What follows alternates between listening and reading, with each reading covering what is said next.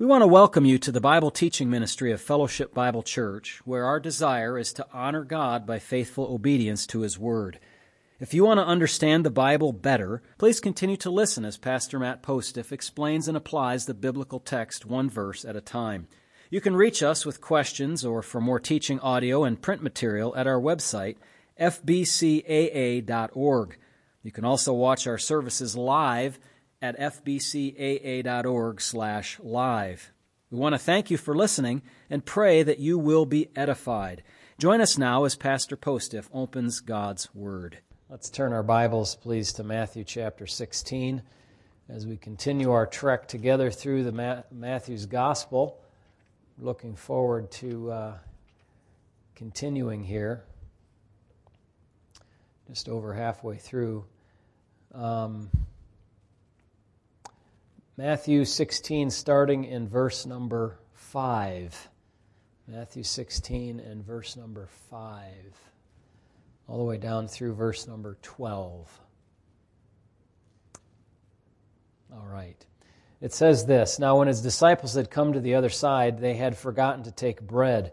Then Jesus said to them, 'Take heed and beware of the leaven of the Pharisees and the Sadducees.' And they reasoned among themselves, saying, 'It is because we have taken no bread.' But Jesus, being aware of it, said to them, 'O you of little faith, why do you reason among yourselves, because you have brought no bread? Do you not yet understand or remember the 5 loaves of the 5,000 and how many baskets you took up? Nor the 7 loaves of the 4,000 and how many baskets you took up? How is it that you do not understand that I did not speak to you concerning bread, but to beware of the leaven of the Pharisees and of the Sadducees?' Then they understood that he did not tell them to beware of the leaven of bread, but of the doctrine of the Pharisees and the Sadducees." So the Lord is teaching His disciples now. And thankfully, we're not in a section here where He's confronting directly the Pharisees and the Sadducees like He did earlier in the chapter, where they were seeking a sign for the second time. And but now He's with the disciples alone, and He's going to teach them. Now, the first thing I noticed in my New King James MacArthur Study Bible, which I happen to have a copy on my desk, is that it has a title above this section. Does anybody have the MacArthur Study Bible there? What does the title say? Mine says the leaven of the Pharisees and Sadducees. Okay, the leaven of the Pharisees and Sadducees. That is a good subtitle. Unfortunately, the MacArthur Study Bible has this title, The Departure or Withdrawal of Jesus. And they tie it in with Mark chapter 8, 13 to 21, which is a parallel passage. And I believe that this is a bad heading because, and I don't think it's MacArthur's fault. I'm not criticizing him. I think the New King James editors did something here, and the MacArthur editors had to leave that stuff in the text. They were just doing the footnotes at the bottom.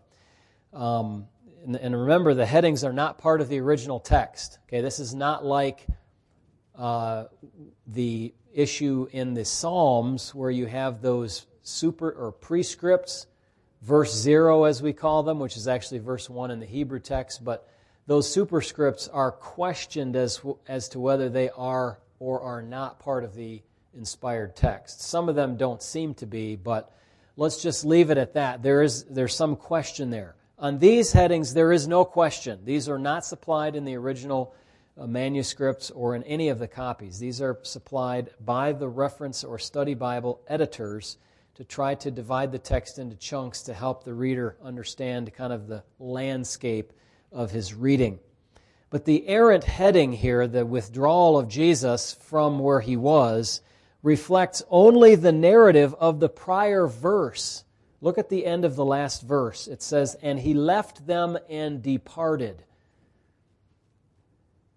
Both in Matthew 16:4 and in Mark 8:13 it mentions this. The heading does not reflect what is taught in the section. Okay? So this just points out my point that these are not inspired headings. In the upcoming 3 paragraphs, there's no mention there of Jesus withdrawing, no mention of his departure, no reasons are explained as to why he left, although we could maybe imagine some of those things, but they're not there. They're not in the text. So instead, the section is all about the leaven of the Pharisees and the Sadducees.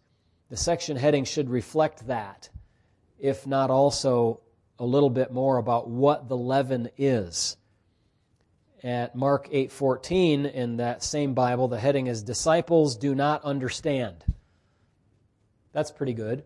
The leaven, that could be a good heading. Or the disciples don't understand, that could be a good heading. For my notes tonight, what I try to do with my title is to give a little pithy statement about what the section is about, and then on my truth, which you see, and in fact, I think I might have forgotten to put these on the website. Sorry about that, but I'll get that later.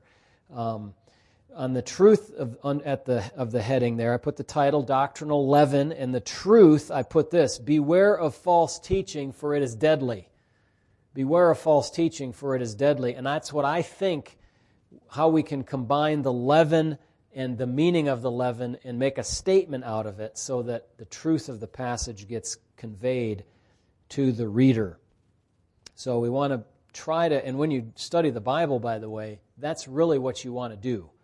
My goal is to be able to understand it well enough to be able to come up with something that is relevant, that fits the passage of Scripture and is drawn from it and is not just me putting it on there. Now, many times, too, that's difficult, and I feel like I'm taking like one aspect of the text and putting it in my title and truth section up at the top. It's harder for me sometimes to kind of package everything together into one idea if I'm seeing several key ideas come up out of the text. Well, the lesson here of this is to take the headings in your study Bible with a grain of salt. Compare them carefully to the text that follows and see if you agree with the heading or not.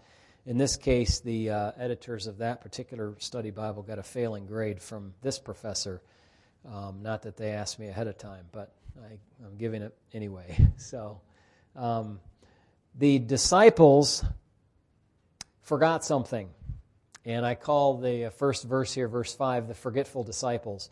It says, when the disciples had come to the other side, that's his disciples had come to the other side, they had forgotten to take bread. So, when you're traveling, you got to remember certain things, don't you? Take food for your journey, money for your pocket, extra clothes, Sometimes if you go to certain places, like if you're going to camp, you might need your pillow. You want to have that pillow. You don't want to forget, your teddy bear if you're a youngster, and you got to have that when you're traveling. Food. It's funny, when you're traveling some places, you wonder now, are they going to have this and this and this there? If you're going to a nice hotel, you don't have to worry. You have all the towels and the bedding and everything you need. But if you're going to a camp or somewhere else, you don't know. And I was alerted to the stark nature of this idea when I traveled the first time to Chile, because we were going to go by car from Santiago south about 400 miles maybe to Alicán, a place where our camp ministry is at. And at one time, when you would go down the highway and stop at the rest stops, you had to provide your own toilet paper or buy it if they had a dispensary of it at the rest stop or the gas station where you were. And I never even thought to take a roll of toilet paper in my suitcase. Why would you think of that? But that's the reality, because somebody would steal that roll of toilet paper from the gas station or the rest stop. And so they had to implement those kind of means to stop that. See, when you don't have a Christian kind of society where there's no even basic level of trust and thievery is all the time. Well, these guys forgot their bread. I don't want to get too far off here into funny illustrations. But, they could be so excited here. They're getting on with God's work. They're traveling with the Lord. They forgot to take the basics. And they forgot to, if their head wasn't attached to their shoulders, they would have forgotten that too. So But anyway, the Lord used the forgetfulness of His disciples as an opportunity to teach them something that was, in terms of wording, similar to the topic at hand. So it was about bread they forgot. So He said, I'll tell them something about bread. Leaven is kind of related to bread. So watch out for the leaven of the Pharisees and the Sadducees. He wanted to teach them to be very wary of the Pharisees and Sadducees in terms of their doctrine. This was not necessarily a warning against all contact with them, but then again, Jesus Himself just now had departed from the false religious leaders after yet another confrontation with them, where they unbelievingly asked for a miraculous sign from heaven. Putting distance between yourself and false teachers is something that does need to be done from time to time. In John 7:1, the Scripture records that Jesus moved about in Galilee, but not in Judea, because the Pharisees sought to kill Him. So He departed from Judea. He traveled about in the northern portion of the country to avoid an early confrontation with the Pharisees who wanted to kill Him. This warning, though, was not about the danger that the Pharisees posed to one's physical life. It was a teaching opportunity about something else. And so the Lord gives a veiled warning to the disciples, and the disciples' misinterpretation of that we see in verses 6 and 7. So forgetful disciples lead to an opportunity for the Lord to give a veiled warning to them. Take heed and beware of this leaven of the Pharisees and the Sadducees. So He gives them a play on words. Bread requires leaven. The disciples forgot all the ingredients, not just the leaven. They forgot the wheat and the flour, if you will, and the water and the sugar and the salt and the oil or whatever else they added in there. And the Lord said they needed to avoid the leaven of the Pharisees and Sadducees. Well, what's that? The disciples misinterpreted what Jesus said by overthinking it. Verse 7, listen to this. They reasoned among themselves. This was a real puzzle. This was a riddle. This was like Samson's riddle to them, wasn't it? You remember Samson's riddle? Out of the eater something to eat. Out of the strong something sweet. And it was about the honey that was found in the carcass of this lion, which he wasn't supposed to be doing anything with. But anyway, this is a riddle to them. They reasoned among themselves, saying, "It is because we have taken no bread." They were overlooking the fact that Jesus would not rebuke them about bread leaven when they forgot bread. Why? Because He could make bread for them from nothing. And that's what it says. Look at just a few verses earlier at the end of chapter 15. Jesus fed 4,000 adult men plus women and children out of basically nothing. Now, I know it's not truly nothing. It's a few loaves and fishes. One of those cases was 5 loaves and 2 fish, and I don't remember this one. 7 loaves here and a few little fish in the previous one. But basically, somebody's lunch money bought lunch for 12,000 or more people. So, how is it that this could be, leaven of the Pharisees referring to bread? They should have stopped to realize that that doesn't make any sense, okay? The leaven of the Pharisees has nothing to do with bread. It's a symbolic statement or a figure of speech. So the Lord further warned them, take heed and beware. Beware about bread? What's dangerous about bread? What do you have to take heed about bread for? May I just humorously say, if it's rye bread, I take heed. I beware of rye bread, okay? I don't like it. If it's bread with caraway seeds, sorry, Ben. I know you're a connoisseur of all kinds of special breads, but I beware of that kind of bread. But these disciples should not have thought, bread, beware of bread. No, come on. It must be something far worse than bread if the Lord is telling you to beware of it. The Lord could not be talking about literal leaven, for it was the leaven of the Pharisees and Sadducees. He defines what it is. It's a leaven produced or sourced in them. Leaven is an additive used in the process of making bread. To the Jewish mind steeped in the Scriptures, leaven often represented what? Sin. It was an impurity, or at least it was a small thing that when you put it into a lump of dough affected the whole thing. Remember? Paul said it in 1 Corinthians 5. A little leaven leavens the whole lump of dough. You're familiar with that from your Bible reading, I trust. But it does often represent sin. And in this case, this leaven comes from the religious leaders of the day. They should have clued them in. It's really almost, how can I say, grammatically, the leaven of the Pharisees, it's almost like you can forget the leaven part and just focus on, it's the Pharisees. Beware of the Pharisees.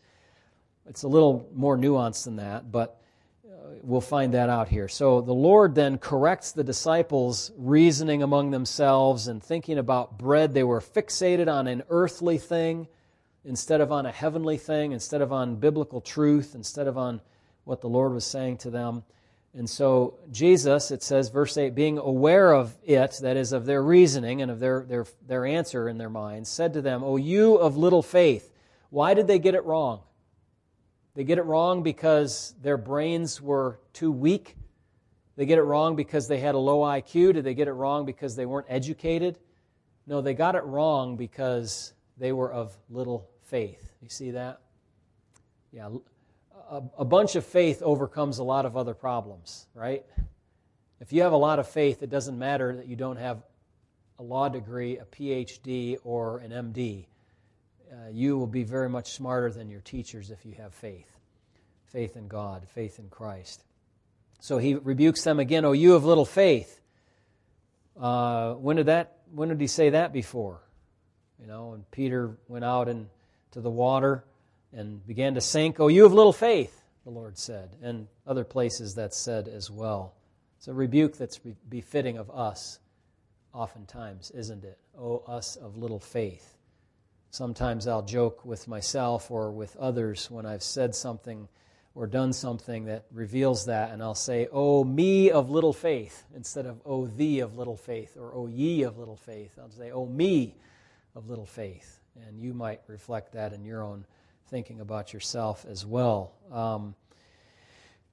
Well, let's see, where to go from now. So they were focused on this worldly matter about food.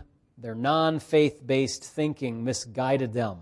Their focus was so singular that they could not think outside of the bread box, the bread box, to think about how bad the Pharisees' false teaching was.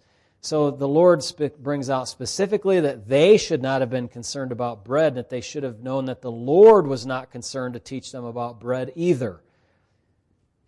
They shouldn't have worried about bread. They knew He wasn't worried about bread because He can snap His fingers and create new bread. So it had to be that there was another significance to these words, especially after the feeding of the 5,000 and the 4,000. A lack of bread was no problem with the Lord. What was more dangerous than lacking bread was that the Pharisees and the Sadducees could inject their false ideas into the disciples' heads.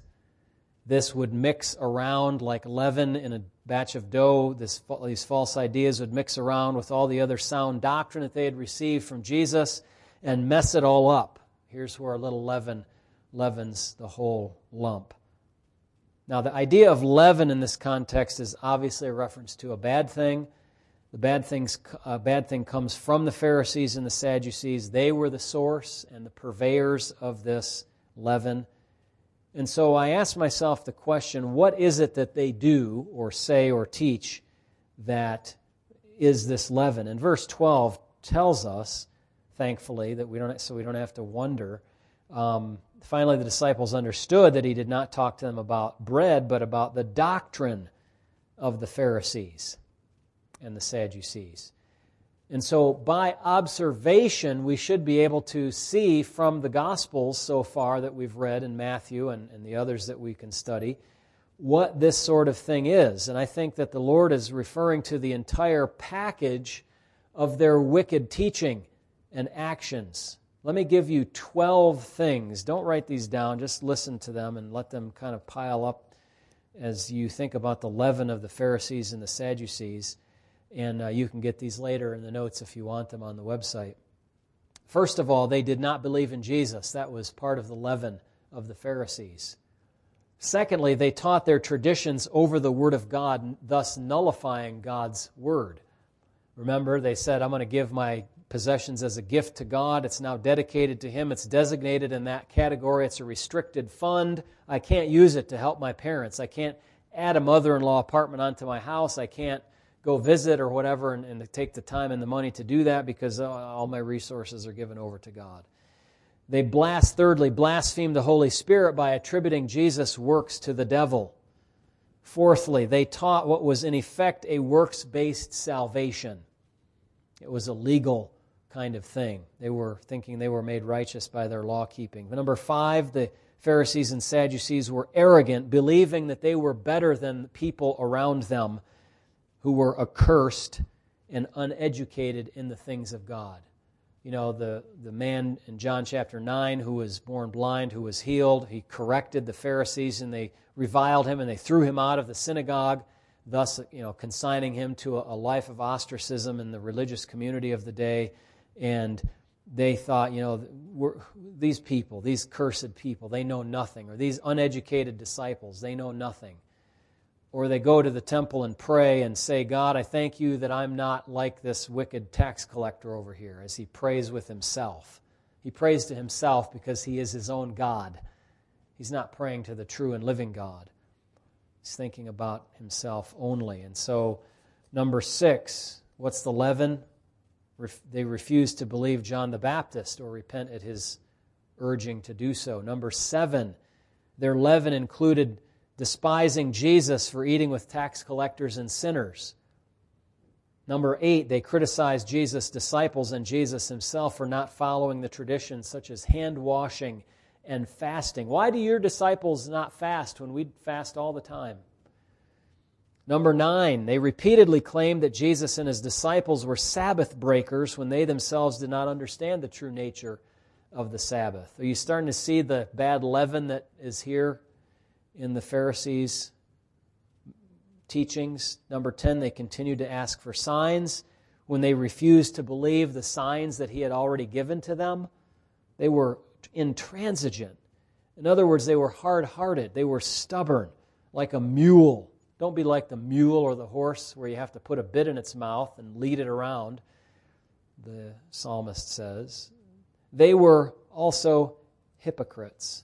This is part of the leaven of the Pharisees. Listen to this verse in Luke 12:1. In the meantime, when an innumerable multitude of people had gathered together so that they trampled one another, he began to say to his disciples, first of all, beware of the leaven of the Pharisees, which is what? Hypocrisy. The Lord says it right out. It's hypocrisy. They were hypocrites. They taught one thing but did another. Their doctrine was basically, do as I say, not as I do. They laid heavy burdens on men. Luke, I think it's Matthew 23, but they weren't willing to lift one of those or help lift them with one of their fingers. The externals, finally, number 12, in the leaven list here, the external was more important to them than the internal.